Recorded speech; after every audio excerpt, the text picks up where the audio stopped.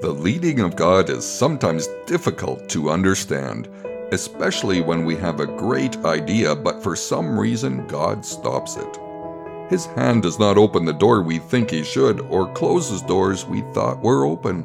The Apostle Paul faced this on his second missionary journey. He kept trying to evangelize key cities in the country of Turkey, but God kept stopping him. Finally, Paul received a message to go to Italy. That door opened, and a church was soon planted. History shows this was a most strategic moment. The message of Jesus went to a whole new continent and flourished there.